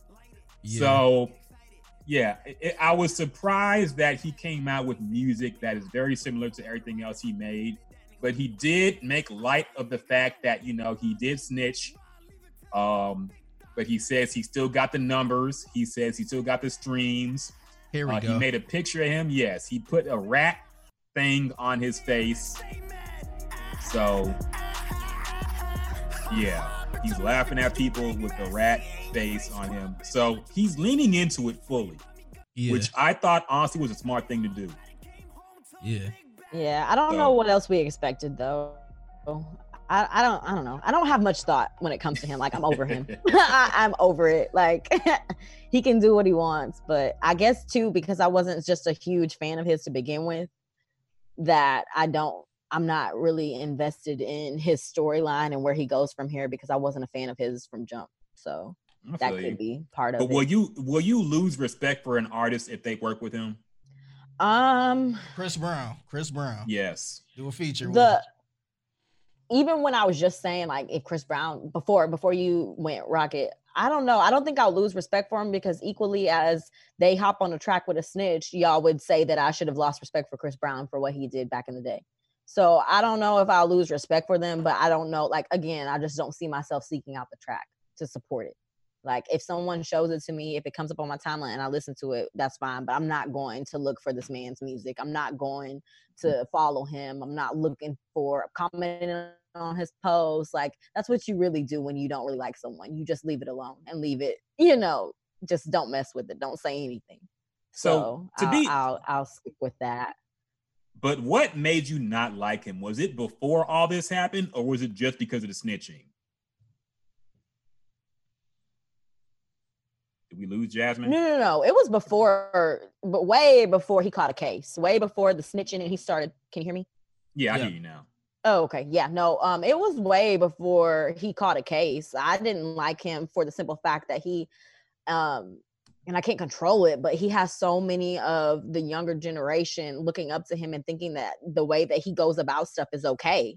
And I don't necessarily, he's not the only person to blame, but I think he's a big factor in why people think, some people look at trolling and think that there's no consequences or repercussions behind it. And even at this time, how he's already gotten out of jail for it. Like, I think it's just a bad example for those that don't have bigger influences in their life to speak to them on stuff like this, because they're looking at him like he's a superhero and invincible and can't be touched. So why wouldn't they continue to do and follow in the same steps of, the same path that he's gotten success from? So I personally just can't continue to support somebody that went through a due process system, although it didn't go in the way as which somebody wanted to see it. I don't wish jail on anybody, but at the same time, it's just not a lesson. It's not a lesson to teach kids that don't know any better. Like, it's not cute. It's not funny to me. I respect that. So Figgy, what do you think about this new song, man? I actually thought the song was good, man. The song bump. I feel like he left off or started where he left off. So I don't think it was a big fall off or nothing like that. I was kind of surprised that he was still rapping the same, but in the same breath, he did mention the whole I snitched, y'all mad, blah blah blah blah. Mm-hmm. So I think that's probably the best way to go, is just embrace it. And I think he did right by going on Instagram Live and explaining everything. He pretty much said, hey, they was messing with my baby moms, they was trying to kill me. So, they wasn't giving me loyalty, so why do I got to do the same? So let's play that part. I put it in the show rundown. You might already have it pulled up, but I put a link in the show rundown of a clip from the IG Live. It's at the top, of him explaining why he snitched, why he did what he did, and his mentality over, basically everything that happened. I didn't see the whole live, but yeah, he had 2 million people join it, and apparently it was the biggest Instagram Live watched video of all time. So still breaking records. And here's what he had to say about the entire thing. Sorry. I want to say that I'm sorry to my fans, because you know what? It wasn't worth it. It wasn't. And I'm going to tell you what. If there is a street code, right? If there is a street code and there's something so-called as loyalty and everything and no snitching and all of that, I get it, right? But where was the loyalty when you was sleeping with my baby mother? Where was the loyalty when you was caught on the wiretap trying to kill me? Where was the loyalty when you tried to kidnap my mother? Where was the loyalty when you was stealing millions of dollars from me? Where was that? So who broke it first? All right, I get it. Don't fight fire with fire. I'm sorry. But what did I do wrong? Be loyal to niggas that's fucking my baby moms? Be loyal to niggas that kidnap me? Beat the shit out of me on video and everything? I'm supposed to be loyal to that? No, you know what? You know what it is? Y'all don't want to accept the fact that those is all true facts. Y'all don't want to y'all understand why I snitch. Y'all understand. Y'all don't want to understand. It's not that y'all don't understand. Y'all don't want to understand. Y'all don't want to understand that, damn, this kid really was he moved their families out of poverty. He paid for schools for all of the members, whatever, but he snitched on them. Why? Were they loyal to me? Cause when I met Son, he was sleeping on the rug. I give him money. Yo, look, listen, I'm a rainbow Mexican hair kid. I rap. I'm not about that gang shit, but listen, I know how to get us out. You wasn't loyal to me, whether, but y'all understand. Let's just, y'all understand, and I know you understand. Y'all don't want to understand. All right, let me tell you. Before I got locked up, right? Before I got locked up, fuck that rainbow hair nigga. Fuck Tekashi Snout. Fuck him. Fuck that rainbow hair kid. Fuck him. Fuck that rainbow hair kid. Y'all didn't really have a reason to dislike me just because I screamed in raps and I got rainbow hair. That was y'all reason, right? Or he's mad, loud. That was y'all reason. But then now y'all got a reason. So, of course, the go-to is, oh, he snitched. Okay. So, I got to admit, he made some valid points in that video. And like we said before, sorry. I want to say that I'm sorry to... My bad. It's all good. So I think, honestly, he ended it by saying pretty much, if you don't like me now, you probably didn't like me before. And now the snitching is the main go-to as to why you don't like me, which is fair enough. I think that is the case for a lot of people. I don't think a whole lot of people. My point exactly. I don't think a whole lot of people liked him until the snitching happened, and now they score off him. You know, so that's a good point by him. And also the reasons why he snitched. I mean, we brought this up before. You know, they were trying to kill him. So why should he not snitch? You know, you can say street code and all that stuff, and I understand, but they were trying to kill him, smash baby mom, apparently try to kidnap his mom, like do all this shit to him. And even if he stayed solid, there's no guarantee they wouldn't still fuck him up. They would have killed him in jail. Yeah, they were trying to extort him, and he said no more, and that's why they turned against him. Mm-hmm. You know. I have a question. So his baby mom. Is it the same? I think her name is Jade. Is that his baby mom too? His current girlfriend, is that his baby mama, or are they two different women? The two different women, I believe. Oh, okay.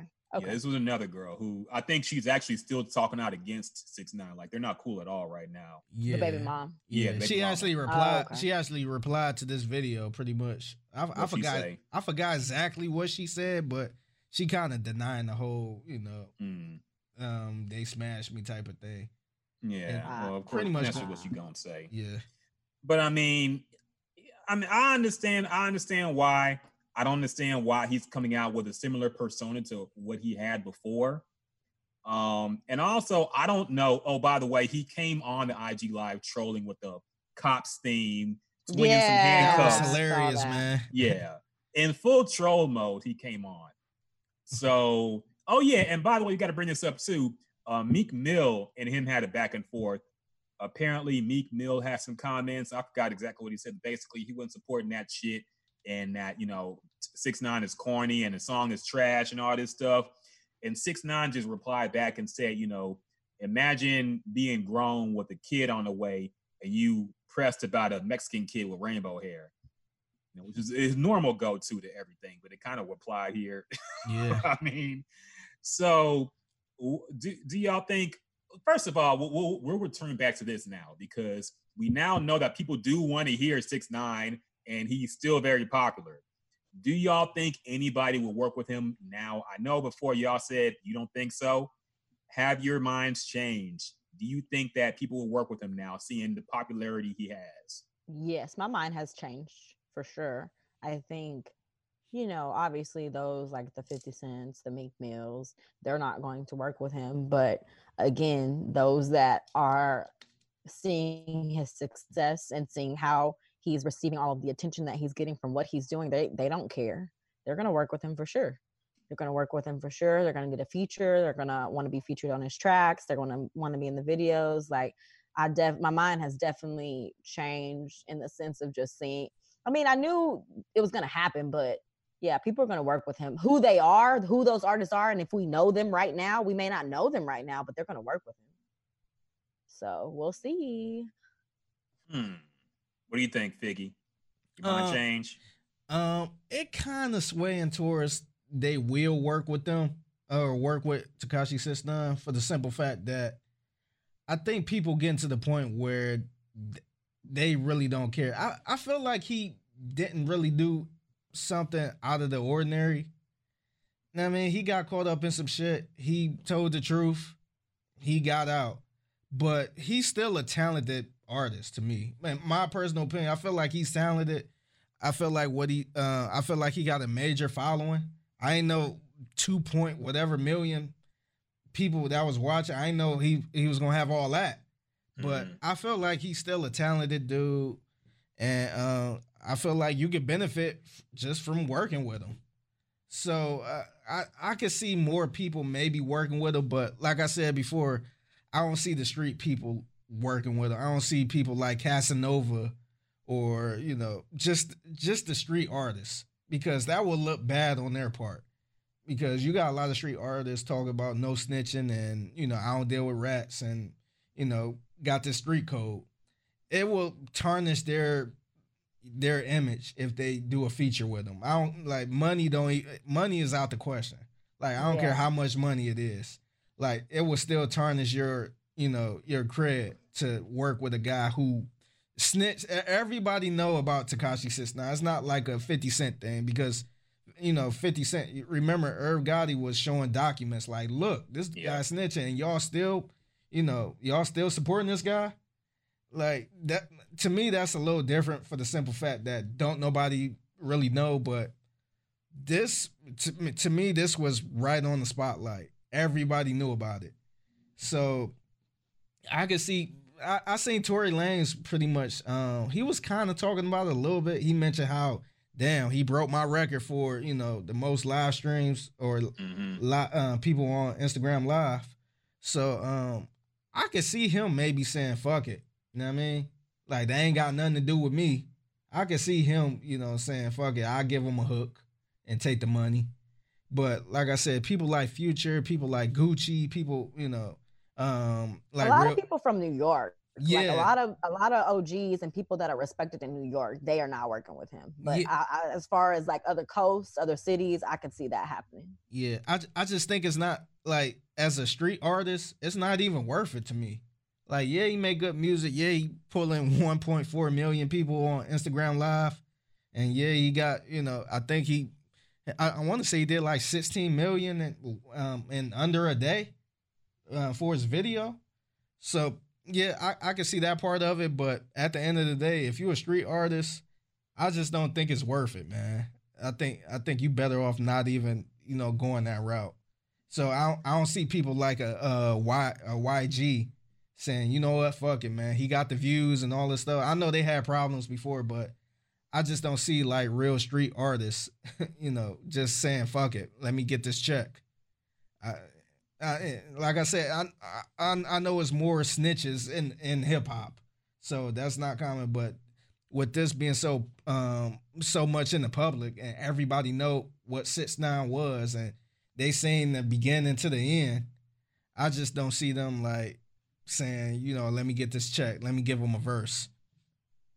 Yeah, some people definitely won't, but I still think that some people definitely will, and they care more about clout than anything.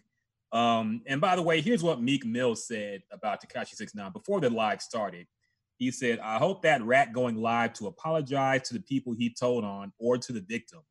Y'all forgot fast that a quote-unquote rat killed Nipsey. He wasn't supposed to be on the streets. That's the only thing I'm going to say because he's dead. Left his baby mom and child like a coward as targets." Number one, I don't know what Nipsey has to do with any of this. I don't know why he brought that up. But here's a problem. And the main problem with people who are chiming in right now who don't like him, you fell into the trap. Okay? Meek Mill could have just not said anything. But you could be a Meek Mill fan who didn't know Tekashi 6ix9ine was going on live, and now you kind of want to check it out to see what Meek Mill was talking about. You are boosting him up by talking about it. If you don't want to, if you think it's disgusting, if you think it's whack, don't say anything. Mm-hmm. Don't give that man more promo. Don't make his name trend more. You're helping him by talking about him because he is a troll. Yeah. And you can't, that's what trolls thrive off of, the attention. Mm-hmm. And they know this and they still falling into it, man. Yeah. Yeah, because all it takes is somebody to see Meek Mill post. Like, oh, what he talking about? Let me go see what he talking about. Exactly. And yeah. I'm not saying he boosted his number significantly, but it helped. Yeah. So it helped him trend. If you think it's whack, the biggest thing you can do to an artist is ignore them if you don't like them. That makes their name not trend. That makes them, that gets them, that's the worst thing to happen to an artist to be ignored. Yeah. To have nobody care about you. Yeah. And if all these big time artists, because there were a lot of people in the live, a lot of check marks joined that live. I ain't recognize a lot of check marks, but it was a lot of check marks. Yes. Lil Nas X in there. Like a lot of people were up in that live trying to get clout. I like that he said no homo, but he looked kind of cute. I love Lil Nas X, man. He's hilarious, man. Yeah. We need to keep him safe. I love Lil Nas. He is hilarious. Yes. But so yeah, people, I mean, if you don't like him, don't say shit. You can say shit to your friends in real life, but don't put his name on the internet. Don't make it trend more because you're helping him by trying to diss him to look cool to your other internet friends. Nobody cares, man. The part I don't understand is people saying, "Oh, I refuse to support him," because, like, you know how many people that snitched? Yes. You know what I mean? People that really ain't rapping about what they did. So to me, I just don't get why people sit there and say, "Oh no." I mean, unless you don't like the music or didn't like him from the beginning, that's one thing. But people coming out, "Oh no, I'm not watching his live. No, what he did was crazy." But like he got caught up in some shit and he told the truth. Know what I mean? He could have easily killed somebody. Know what I mean? We support people who kill people. Know what I mean? So, like, I don't know. I think people kind of going overboard a little bit. I don't know. I just think it's a slippery slope in the sense of, like, I agree. If you didn't initially support him, then you're doing more of a justice to him to telling us that you don't support him. Just don't support him. Just don't say anything. But I don't think I don't think the people that never liked him or the people that, people that maybe not hadn't even been aware of the whole situation, I don't think it's wrong of them not to want to listen to him now because they have prior knowledge. I don't think there's anything wrong with that. I get it. Like, there are people that, they have done different stuff, like you mentioned T.I., like different people like that, 50 Cent. But at the same time, like, it's personal preference. Like, I equally feel as though, like, T.I., for instance, it has done other things in the community that has helped us out and helped push forward our culture in different ways. Whereas 6ix9ine is not pushing forward it doesn't balance out, in my opinion, at least. So I feel you. And we'll see if this is even sustainable. It could just be initial curiosity that got him this big for his Instagram Live and his video. But who knows if he can sustain it. He got to be consistently in some drama for this to keep going. Because if not, nobody's going to care after a couple weeks. So I actually said that I think the last time we had this conversation, I knew he was going to do numbers his first post and first Instagram Live, first song, but let's see how he rolls, after that. Let's see what type of music he put out and go from there. Because of course we all want to hear what he got to say. So of course I was tuned in. You know what I mean? So of course we want to hear what he got to say, but can he sustain that run he had before? I don't know. We got to talk about Adele, man. We got to break this down real quick. Adele has broken the internet, the fat internet. Look, we got to call it what it is. We got to be very truthful. Adele posted a picture after being not seen for a while. She had a very highly publicized divorce in which she had to pay a man like a whole lot of money somehow. Really? I didn't know about that. Yeah, a ridiculous amount of money. It was the Kevin Federline, Britney Spears Part 2, basically. He got alimony. He got a shitload of money. And this is the fat Adele singing a sad song. You ain't gonna hear this no more. Stop calling her the fat. She was fat. Let's call it what it is. A fat person can call people fat, like a black person can say nigga. We can say that now. So, fat Adele has lost a lot of weight. She is now damn near anorexic Adele. She has lost a lot of weight, and people have mixed feelings about it. Some people are congratulating it, saying great job getting healthy and looking good. But the fat women of Twitter and Instagram are very upset. Fat phobia they think people. This is a affront. They think that she has... No, I'm seriously, like, you think I'm joking. People have written articles about how they're disappointed in Adele by losing all this weight because they feel like she has abandoned the body positivity movement. What is wrong with America? Oh my God. People are mad at her for losing weight. Yes. And being healthy. Yes. They're saying they were personally hurt. They were hurt because she represented being proud of who you are, even if that's a fat cow. You got Lizzo for that. Like, I just feel like... Well, she was the white version. She was the white, and she was first. She was first. Well, not first ever in music. Craziness to me. But then if she gained weight, the whole internet would be talking shit about her and how big she is. No, they'd be, well, good for her, accepting who she is. Demi Lovato gained weight, and they didn't call her fat. But you want her to be unhealthy in the sense, like, I'm not even talking about the weight, like how you look. I'm talking about like your health problems in general. Like you want someone to be physically unhealthy inside versus them being okay with themselves and losing weight. And who's to say that she lost weight? She didn't lose weight for us. She lost weight for herself. So it wasn't like she did it to please the public. Like she did it because she dropped that nigga and she wanted to feel good about herself. I'm sure, at least. Well, now you are standing against the body positivity movement yourself, Jasmine, by not understanding what they're going through. I think so much attention, like for the fact that it was her birthday and so much attention went to her weight loss instead of it just being her birthday, I think that's the problem. Like, why can't we just wish her a happy birthday? She released photos a couple months ago of her weight loss. So the fact that we're looking at her now as if we didn't already know she had lost weight and pointing and talking about her weight, I think we're the issue. Like, why does it have to be about her weight? Why can't we just wish her a happy birthday? The weight was the biggest thing. What do you think about it, man? I mean, I don't see nothing wrong with it, but I don't know how y'all timeline looked, but my timeline was arguing something different. They was arguing about how all these fat phobia people was coming out the closet saying congratulations and saying how beautiful she was. And then you had the people like, oh, she already been beautiful. Like, yes. I don't know what y'all talking about. So I don't like women unless they're super skinny. She's beautiful then, she's beautiful now. Yeah, so that's the part I was seeing, man. I was just like, wow, like y'all really arguing about this? But when I originally seen the picture, I ain't gonna lie, I wasn't like, wow. I thought she was sick. I thought someone was wrong. At first, I had to check and make sure it was her. Yep. Like it looked nothing like her. But as I zoomed in, I'm like, wow, that is her. And my first thought was, I hope she's not sick or, anything like that. But I realized she posted a picture. It was her birthday. So I figured, that was her journey. So, she happy, I'm happy. But I kind of like the chunkier Adele a little more than the skinny Adele.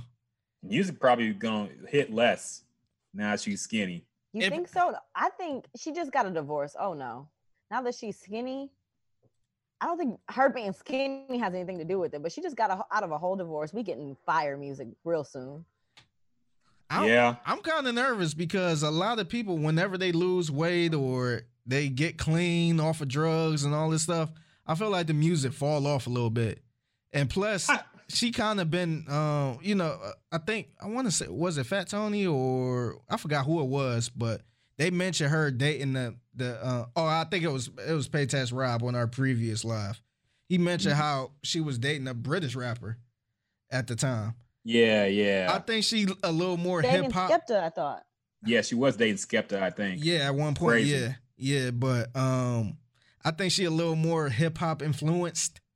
So I wouldn't be surprised if we hear some 808s in her next album. I am here for it all. I think she'll definitely make more pop music now. I don't know if that's going to be the beginning or end of her career because she made a huge lane as that sad, mopey singer who was fat. Man, she shouldn't do it, man. I think she should stay in her lane.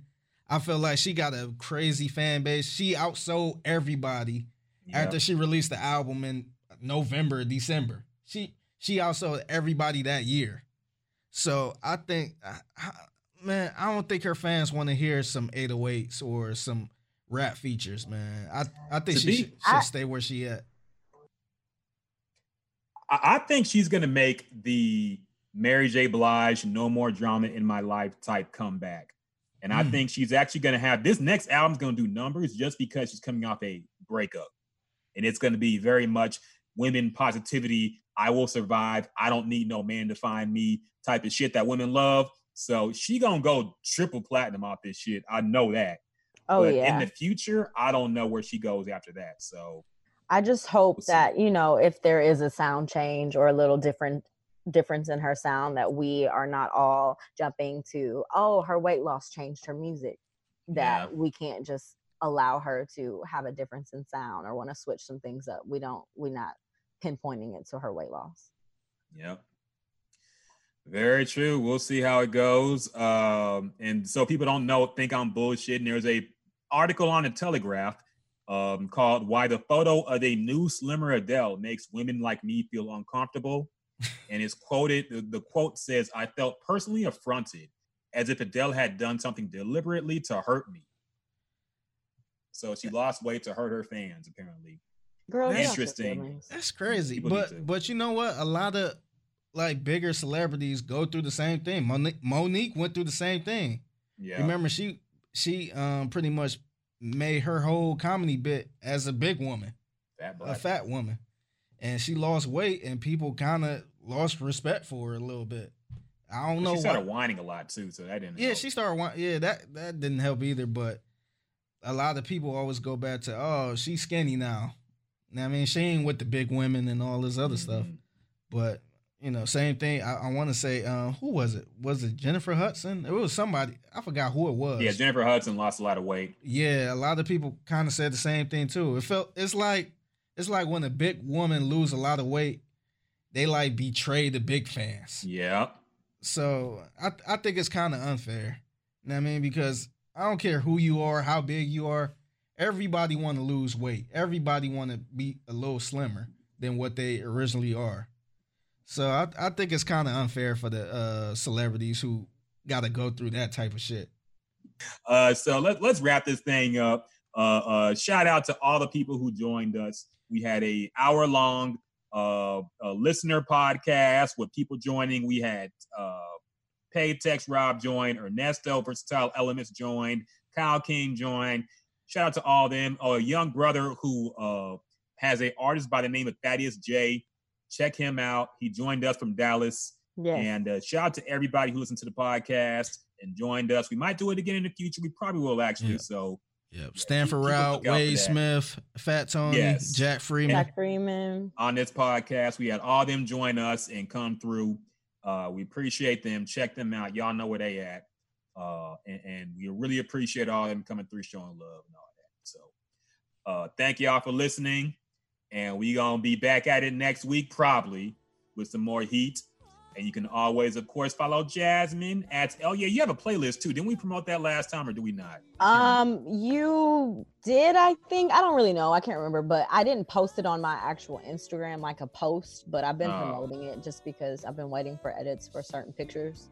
Oh, okay. But it is available, Spotify, Apple Music. I actually have like 3 more coming out pretty soon. So once I can get this Q2 out, then I'll be flooding your timeline. So don't get annoyed at me. Just listen to the music. We love the promo here. Check that out. Jasmine or Chichity Bass on social media and all that. Yeah. Figgy Fig, of course, still holding it down on 610. Figgy's World. Figgy's World. Yep, that dropped Wednesday. Figgy's World. Yeah, I need to play the intro on here one day. But yeah, I dropped the episode. I tried the Flamin' Hot Taco from Taco Bell. Okay. Yeah, but it was pretty good. Check it out. I got some more episodes coming soon. So yeah, stay tuned.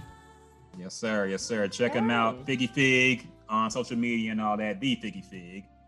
And yeah, so good. Everybody doing good and well. Great to hear. Stay up. Stay black and proud. If you like, I'm not going to say stay white and proud, but fucking just keep doing what the fuck you doing. And yeah, appreciate the love, everybody. And we going to be back at it. So for Jasmine, the lovely Jasmine, for Figgy Fig, I am Ryan Rocket. And we out.